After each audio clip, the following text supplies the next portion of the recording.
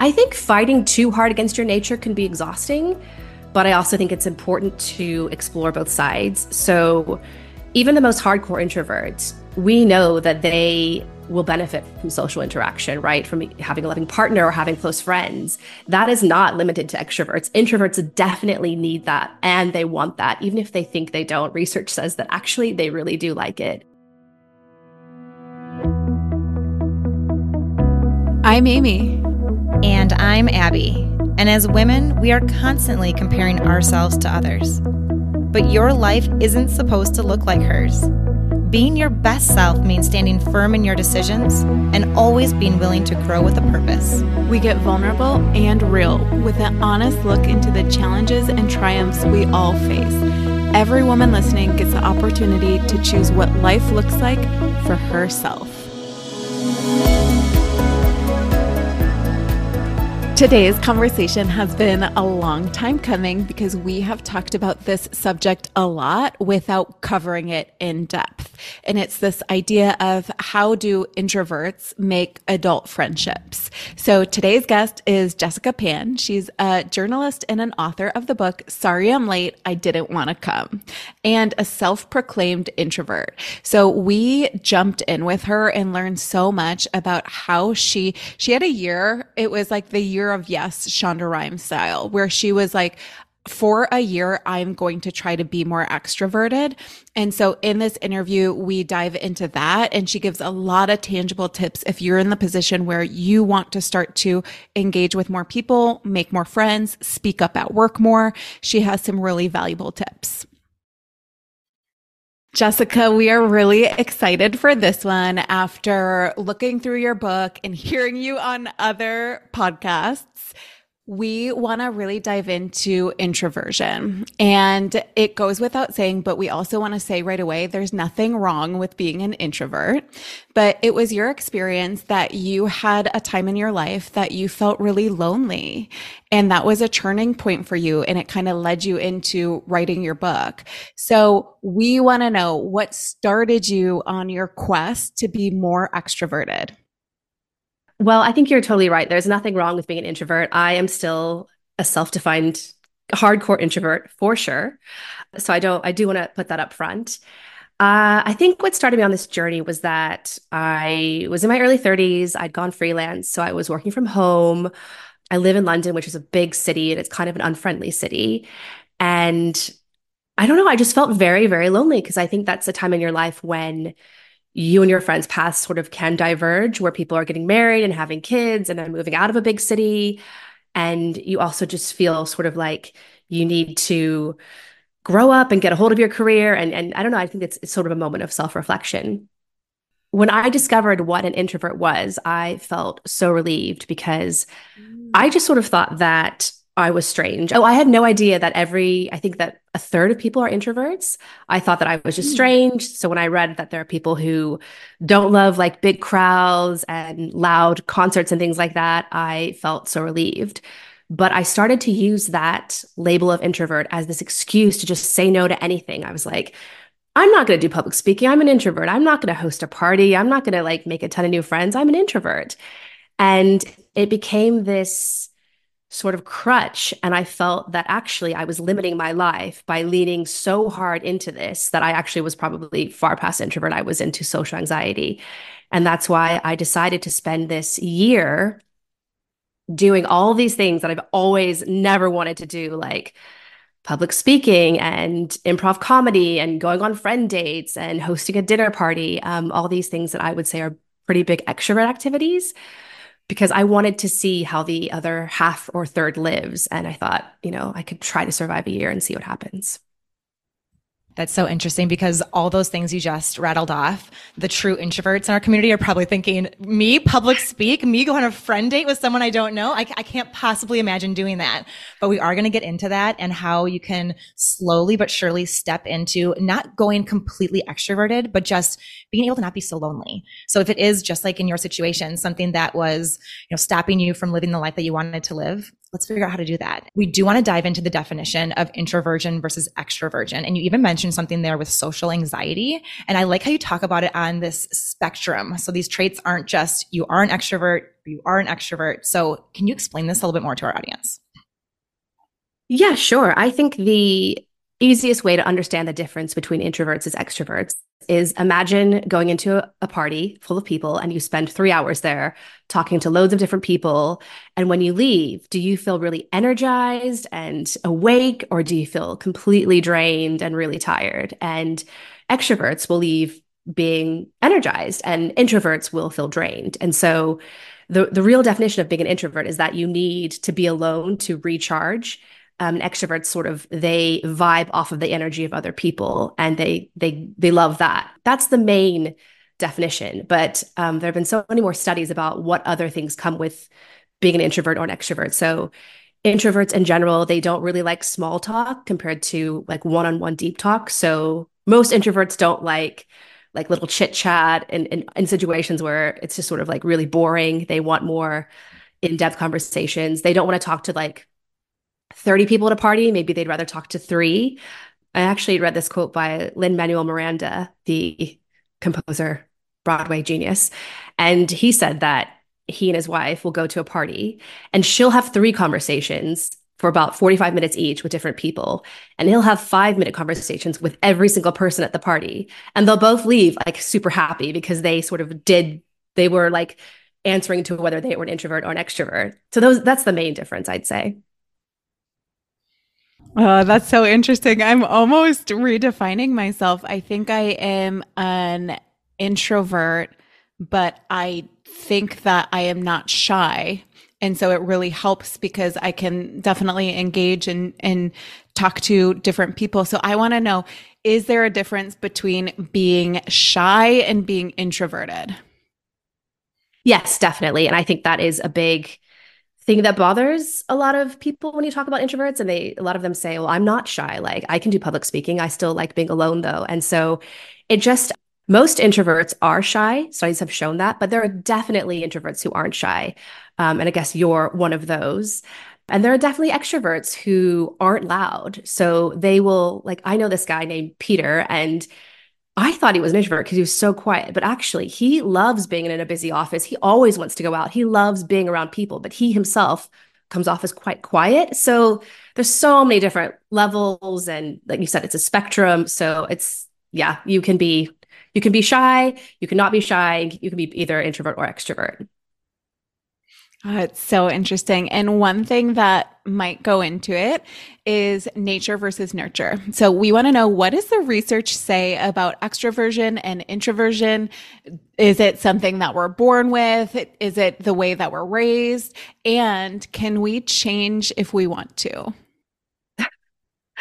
I love that. It's a huge question. So my book goes way more in depth into this, and I'm just going to sort of touch on the surface level. But I think it's generally accepted that you're born that way Mm. because it just is. So if you're born to a family of introverts or extroverts, and it can be quite hard to change it, but we go through phases in our life where I think in our 20s we're more extroverted, then become more introverted, then we go extroverted again. It sort of is this, we're always changing and fluctuating. And there is actually a lot of research that says we can become more extroverted or introverted based off of what we do. So like all research sort of can contradict itself. So there's research that says, your personality is formed at 30. Then there's other research by Brian Little that says, no, actually, like if you can completely change certain aspects of yourself by doing different things, like what I found so powerful in my year of living this way was that I did things that I never ever thought I could. Like I talked to strangers in London on the underground. I performed at the Moth, like live in front of like 2,000 people. It was recorded, like so many terrifying things. I was the kind of person who, if I had to give a presentation in like a classroom of 30 people, I would fake sick. Like that was me. I would never do that at work. And so Brian Little says that by doing these things, we can change who we are. And I think that is kind of a really great, it's just so empowering to think about that you don't have to be sort of chained to your anxieties for the rest of your life. Yeah, because some people listening right now might be thinking that they just feel chained. And some people might be living in it and they're like, you know what? I'm actually okay with this. I like Like being an introvert, it's an okay thing for me. But I'm also curious, is there anything that can affect our mental health when it comes to introversion versus extroversion? Does it differ? Does it feel the same? I'm really curious about this. Well, I love this quote by Carl Jung, which is there's no such thing as a pure introvert or extrovert. Such a person would be in the lunatic asylum. So like, Mm. a pure introvert is someone who like never leaves their home. That's not healthy. A pure extrovert who's always out and about, that's not healthy either. And I think that I think that yeah, it's very tricky. I think fighting too hard against your nature can be exhausting, but I also think it's important to explore both sides. So even the most hardcore introverts, we know that they will benefit from social interaction, right? From having a loving partner or having close friends. That is not limited to extroverts. Introverts definitely need that and they want that, even if they think they don't. Research says that actually they really do like it. I also think that I think this is related to mental health, where in the workplace, extroverts do better because just by their nature, they are recognized more. They get more promotions because they're seen more. Like it's not that they're doing more work, but they're talking about it more and they're talking about it louder. And people tend to believe like the loudest voice in the room, even though there's definitely research that says that introverts actually make better leaders because they're not as rash. In a brainstorming session, I hate those in a group of like 10 people or 30 people. You have to like yell your idea. I absolutely hate those. And research shows actually that those are not nearly as effective if you have an idea and everyone goes away for a few hours, comes up with their own ideas, and then presents it to the group. That is far less stressful and that the creativity like rises by 20%. So I think yeah, you can feel behind as an introvert at work sometimes, I think. Yeah, Colin, my husband, he is an introvert. So I would is a true introvert where he's like 100% wants to stay at home, but in his job, he is in sales. So he needs to be more vocal. He's presenting in front of people. He's around individuals, large groups all the time. He has to go to social gatherings. And when he comes home from those conferences or those trips, he just like sits on the couch and he just needs to peace out for a long time. And I see it in him like, okay, it's not him wanting to get away from our family. It's him having spent all of his energy in this work setting when he really would have just rather been in a smaller group or having a one-on-one conversation or even just by himself. So it's interesting how it can just affect so many parts of us, including our family life, when you're trying to be somebody you're not at work or somebody you're not naturally at work. Yeah, exactly. I think it's interesting that so many people do end up in jobs that aren't necessarily suited to their personality type. And it's important to do that, I think, to push yourself. But I also think there is definitely something in also pursuing something that is more just suits you better, I think. I left a busy office because I just work better alone, work better from home. I prefer that. Like a busy office, sort of, I find people interrupting me all the time, really annoying. And I feel like I'm more creative by myself. Yeah. So it's really about finding that balance. Let's pause this episode to bring up our partner, Element. So Element is one of those products that we would still use every day, even if they didn't sponsor our show. In fact, Amy and I have been drinking Element for a long time. So when they approached us about a sponsorship, it was an easy yes.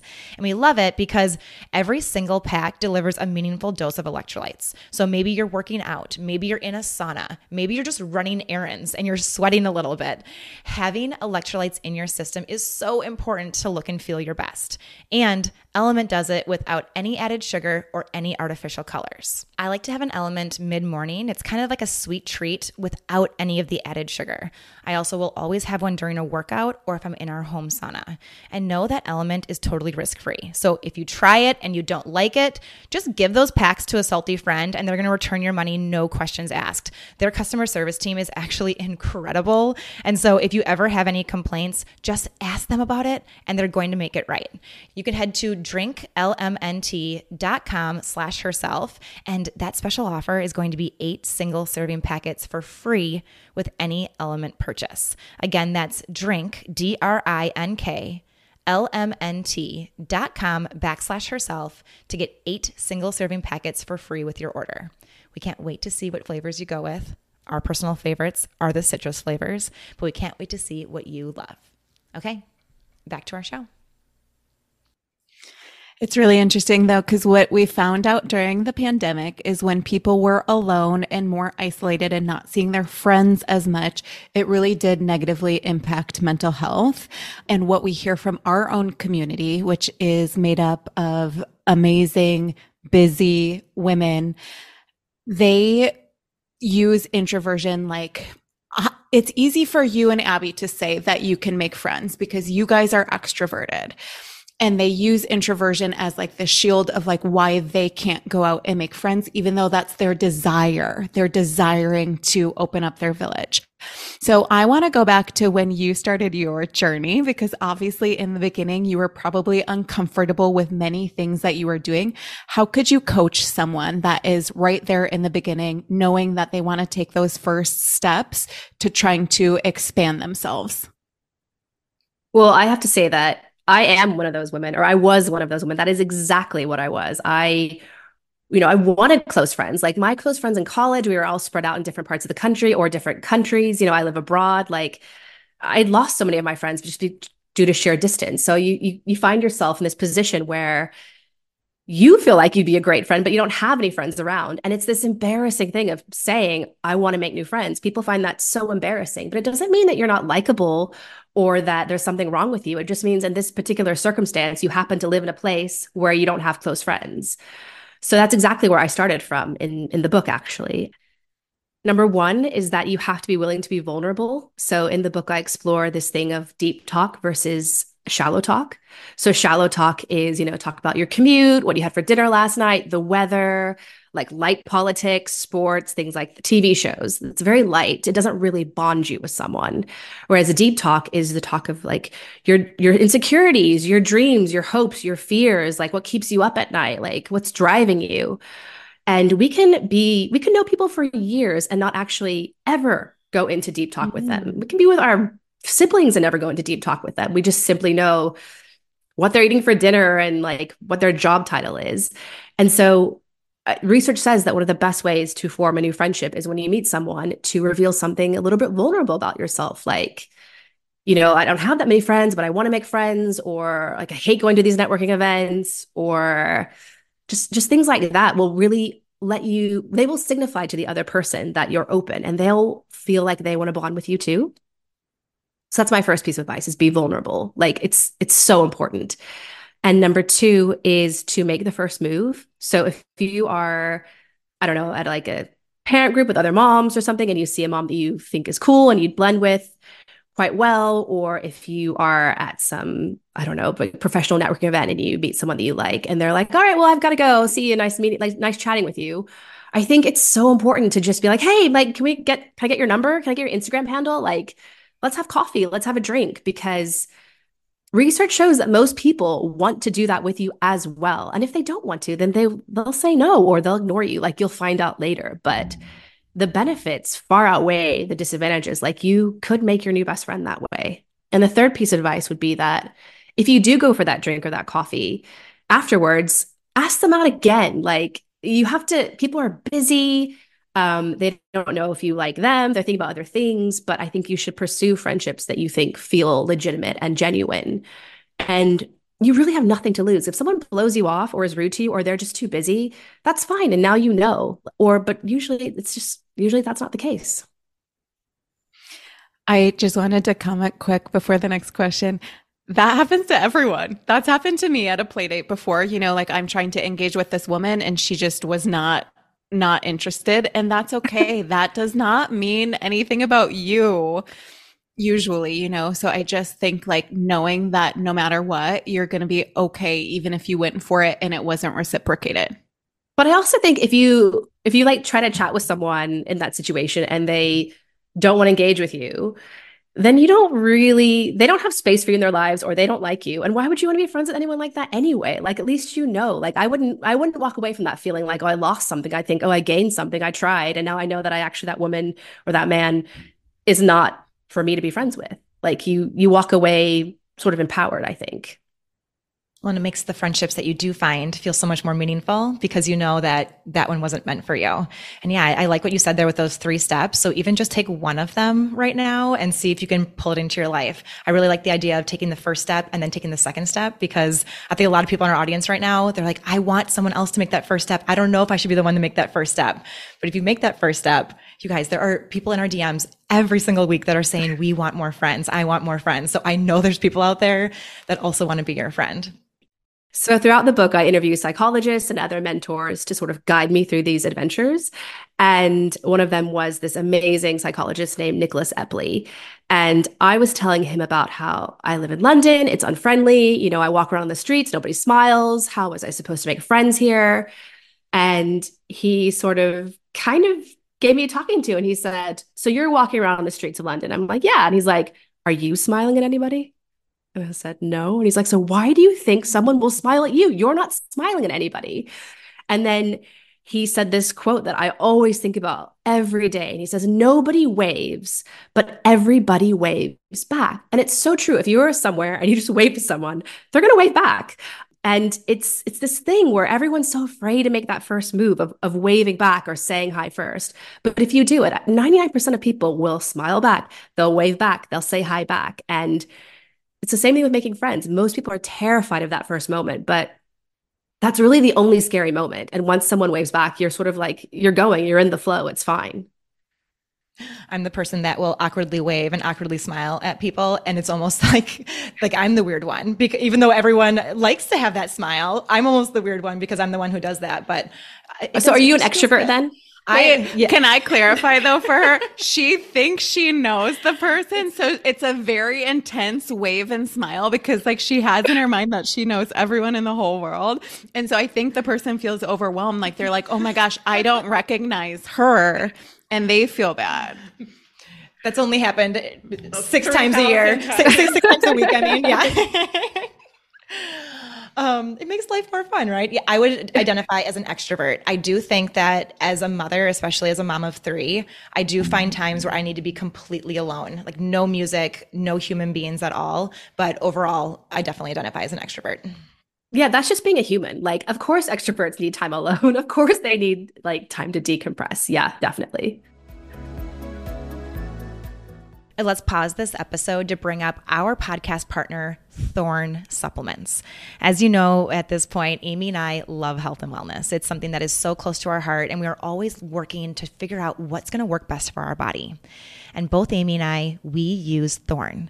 So a small story here. I had been using a different vitamin D drop for about 2 years, and I kept on getting retested and kept getting retested, and my body was not absorbing the vitamin D.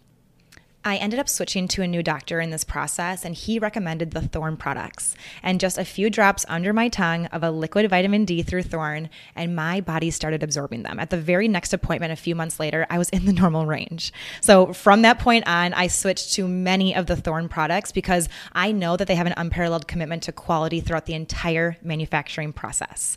And right now, if you go to Thorne, that's THORNE.com/you/herself, you can earn 20% off your nutritional supplement purchases. Again, that's thorne.com/U/herself to see the nutritional supplements that both Amy and I take and recommend. Let's take a quick break from our brand new partner, Magic Spoon. When I first started my gluten-free journey, I asked for ideas on snacks and breakfast items, and Magic Spoon came in over and over again. It's great for a variety of lifestyles. Maybe you are gluten-free like I am, or you're going soy-free. You're looking to add more protein, trying to cut back on sugar. It really does a little bit of everything. And what I love is the variety pack because I have 3 kids. There's no way they're all going to like the same flavor. So the 4 flavors are cocoa, fruity, frosted, and peanut butter. And every one of them has 0 grams of sugar, 13 to 14 grams of protein, and only 4 to 5 grams of net carbs per serving. It's made with wholesome ingredients and no artificial dyes, so you can feel really good about the food that you're eating and that your kids are eating. So because it's high in protein, gluten-free, grain-free, and soy-free, it's also great for all of you allergy parents out there. So if you go to magicspoon.com/herself, you can grab that variety pack and try it today. Just make sure to use our promo code HERSELF at checkout, and it saves you $5 off your order. Again, that's magicspoon.com/herself, or just use herself at checkout to save that $5. What's great about Magic Spoon is that they're so confident in their product that it's backed with a 100% happiness guarantee. So if you don't like it for any reason, they'll refund your money, no questions asked. Again, magicspoon.com/herself. Now back to our show. Okay, so when you were talking about the three steps, that very first one was engaging in deep talk. And you mentioned right away at the beginning when you meet somebody, be vulnerable. Have that difficult conversation, which I know that can sound scary, but even if it's, hey, I'm not used to making friends, or hey, I haven't done this before, that can open up a conversation. So beyond just that initial conversation when you're getting vulnerable, are you instructing people to continue those deep conversations, have it be part of every conversation, maybe just let some of those surface level conversations be part of it? And then also, how does it relate to our happiness? I think that you have to be the judge of the moment. Obviously, like I'm not going to tell my accountant that my really bad period pains. Like I'm just not going to. Like I'm not going to. You're going to like hold back for certain things. But I think you'll know in the right situation whether you can share these things. And yeah, I think it's important when you're getting to know someone. It's probably actually more awkward in the initial conversation to be that vulnerable. But I think once you get to a certain level, you can share real things because it's not satisfying to sit with someone and just talk about, I don't know, just really surface level things. Like after about 5 minutes, it gets kind of boring and you don't feel like that you know them. And I think that's the whole point of the human interaction is to feel connection. And you don't feel connected. And I think that's a huge part of our happiness. Like there's so many studies that say that interactions with people that are positive are like the number one thing that make us happy, introvert or extrovert. There are, this is a little bit different than deep talk, but well, actually not really. So Nicholas Epley also did these other experiments where he would have strangers in Chicago, they would have to fill out a survey and say if they thought talking to a stranger on their commute would be awkward and how awkward would it be. And then they made them do it and they had to report back. And I think almost all of them said it wasn't that awkward, actually. And they all thought it was going to be super awkward. And they even had them say, then they did this experiment again and they had them ask really vulnerable questions. I think the questions were things with a stranger. One of the questions was, when was the last time you cried in front of someone else? Which is like a very vulnerable question. And all the participants thought, oh God, this is going to be so awkward. And it wasn't. It was not as awkward as they thought it would be. And it just shows you that, I mean, we're all human. We all have like things going on in our lives that nobody can see below the surface. And if you can see that in someone else, that just makes you feel less alone in the world. Yeah, I've said this before, but my take is like a lot of people also just need to be listened to. Like if you open up a conversation, you lead with vulnerability and then that person opens up too. If you just listen, you can't imagine what fast connections that you can form with someone because you're not staying at that surface level talk. Exactly. Yeah. Okay. I heard you on a podcast and you said, I think we overestimate how judgmental people will be and we underestimate how kind people will be. So we've kind of talked about this during the interview already, but I think a lot of times we're just in our heads. We're thinking like, is she going to like me? Am I wearing the right thing? Like whatever you're thinking, and it really stops you from making that initial talk to a stranger. So do you have any other advice for someone that really gets in their head before they meet someone? I think that if you have that fear, you should just look at the empirical evidence of research, which shows so many studies where people are not as judgmental as you think they're going to be. Like there's this thing called pluralistic ignorance. So if you're sitting next to maybe another mom or another woman and you really want to talk to her, but you're like, I don't want to bother her. I don't want to bother her. But like, I'd really like to talk to someone in this, whatever situation you're in. I don't know, you're like a busy airport, you're waiting, doing nothing, or I don't know, some play group or something. It's very likely that she's sitting next to you thinking the same thing, like, oh, I'd really love to talk to her, but I'm not going to. I'm not going to. And like, this is a proven phenomenon that happens where this happens again and again where you just think, oh, I don't want to bother them. They don't want to talk to me, but they do want to talk to you. The research says that normally they do. Of course, not everybody wants to talk to you. Of course, there are certain people who will never want to talk to you. And there are days when you're so stressed and you're so upset that you don't want to talk to someone. But overall, you'll usually get that vibe, you'll know. Just from my own research of like going on the streets of London, I did really embarrassing things. Like I talked to a psychologist because I had this huge social anxiety about talking to strangers. Like I hate doing it. I hated it. I would never talk to a stranger, as in like, even if I was on like the subway or something and someone's backpack was open and I wanted to be like, your backpack's open, like something nice, I would feel so awkward about it. Like I was bothering them or something. It was like so in my head. And so he sort of prescribed that I would need to get over this by asking strangers really embarrassing questions so that I would continually humiliate myself. And then I'd realize that nothing bad happened to me. Like I didn't go to jail, I didn't lose my job, my husband didn't leave me, I wasn't like deported. And so I had to go around London, like asking people really embarrassing questions. And it was absolute hell.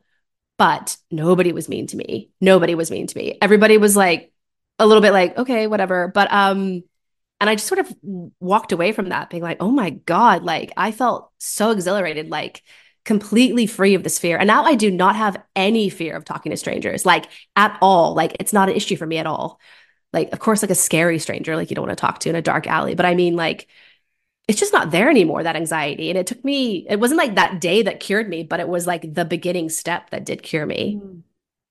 I love that example because it's like it could be scary the first couple times, but you're kind of training yourself by doing it over and over again and doing it when you are scared. It reminds me of public speaking. Like, of course, you're scared at first, and then you start to build the skills, but I also think build the resilience to be able to do what you want to do, whether that is going up to new people or starting to speak more or talk more at work or whatever you're trying to do.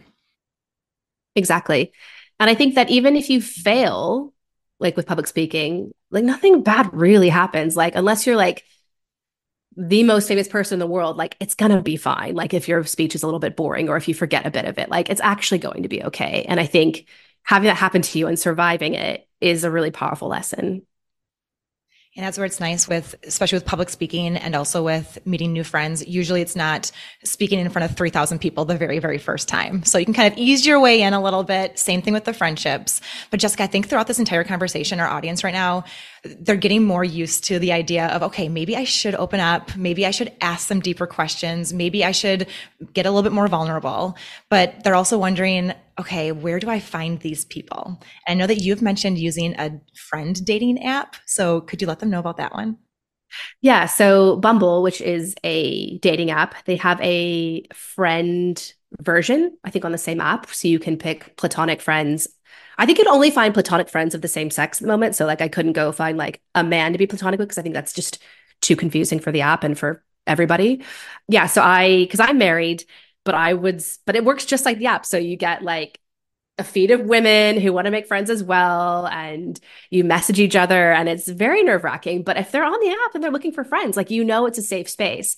I also think, just like dating, like it can be scary and you will have mismatches. You will definitely meet people that you're like, not for me, or well, not for them. But I don't know, go on Five and see what happens. I think if you went on Five, you'd probably meet someone you actually did like. That's one way. That's like the really hardcore way to go, I think. I think another great way is to take a class. So I did improv and I did comedy. And I think these are really great ones because they're really scary. And so you bond through the trauma of being scared. Whereas I don't think you'd bond as much in, say, like a Spanish class because there's no stakes. But I also think you could probably bond in like a running group or a rock climbing group or something like that. Like join a group. And I would say join it alone. Don't go with a friend because you'll just stick with your friend, or you'll both be too, people will be intimidated by your friendship. They won't say hi. Like I like to do these things alone because it means I have to interact with people. And before I go, I tell myself, you have to talk to 3 people for 5 minutes. Like you have to. So even if it's just like, hey, where's the bathroom? But then be like, but I like your coat, like something like that. You can like do those cheats if you have to. I'm not saying go into deep talk immediately. Like I would say definitely start with the shallow surface talk. And then, I wouldn't lead with like a really traumatic thing that happened to you in that moment. Um, and also when you go to these groups, go early. Do not be like me in my book title. Sorry, I'm late. I didn't want to come, because if you show up late, everybody's already in these little circles. Even if they've just met, you walk in feeling like, well, they already have their friends, like they already have these cliques, like I don't belong here. Even though that's not true, that's the feeling you get. But if you show up first, you can talk to the host or the teacher. And then it's when people appear, it's like you're the one that looks like you have all your friends, because maybe the host will introduce you to the people, or that's one of my main tips. Yeah, I would just throw in quick. Anywhere that you are going to be repetitively, I think it's a great chance to try to open up to other people. So Abby and I, our sons play Saturday morning basketball, same time every week, usually the same people. We don't usually sit by each other because it's an opportunity to talk to people that we don't know. And so I met two awesome women last week, and hopefully I'll see them again this week, and maybe I can take it a step further that time. Yeah, exactly. Okay, so I want to know this big year you had of pushing yourself to be more extroverted to Mhm. help with your loneliness. What was your biggest takeaway from that year? I would say the biggest takeaway from the year was that you can do things that you didn't think you could do. So I'm not exaggerating or lying by saying I couldn't talk to strangers. I would never go do a public speaking gig. I hated the idea of hosting because I was so self-conscious of like my food and what my house would look like or things like that. I just felt so scared of these things. And now they don't scare me at all. And I think that I like to lean into that research from Brian Little that says, you can kind of remake these aspects of your personality that you want to change. And of course, I don't want to change my personality totally. I'm still an introvert. That's never going to change. I'm still going to like reading and quiet places and one-on-one conversations as opposed to like big parties. That's never going to change. But now I know if I need to give a speech, if I need to make a friend in a weird situation, I totally can. And I think that has been the biggest lesson is that I can do these things. And if I had a second one, it would be that other thing that people are way nicer than you think they're going to be. And if someone is rude to you, then it's like, I don't know, they're a bad person. Like you don't want them in your life, you know? That's Like on them. That's on them. That's not that's on on them. That's a them you. problem, not a you problem.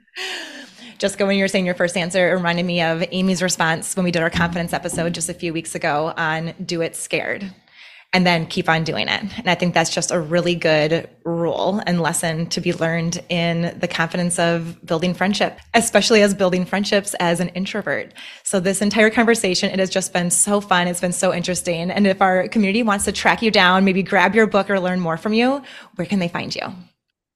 I'm on Instagram with Jesse with a Y, Pan. And I also have a Substack newsletter where I sort of write about what happened next, like this sort of the sequel to the book. And also I work part-time in this like tiny indie bookshop in London with like quirky characters where I sort of try to live like I'm a character and you got mail.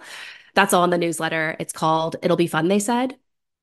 If you just Google Jess Pan and Substack newsletter, like it'll come up. Yeah, and that's where I sort of regularly write and it can appear in your inbox and it's free. So that would be the two best places I'd say. Perfect. We'll make sure to include those in the show notes. And thank you again so much for being on. Yeah, thanks for having me. It was so fun. Thank you so much for all those resources and just make sure you're following them because yes, I wish I had this type of information earlier in my motherhood journey, earlier in life. I just think it would have been so helpful. And if there's something from today's episode that you know hit home, something that you know others should know about, share it into your story, either with the link or with a photo. Get creative. We love seeing your shares and make sure to tag Herself Podcast and our guests so that we can reshare it into stories. Thanks again for being here, everyone. We'll talk to you next week.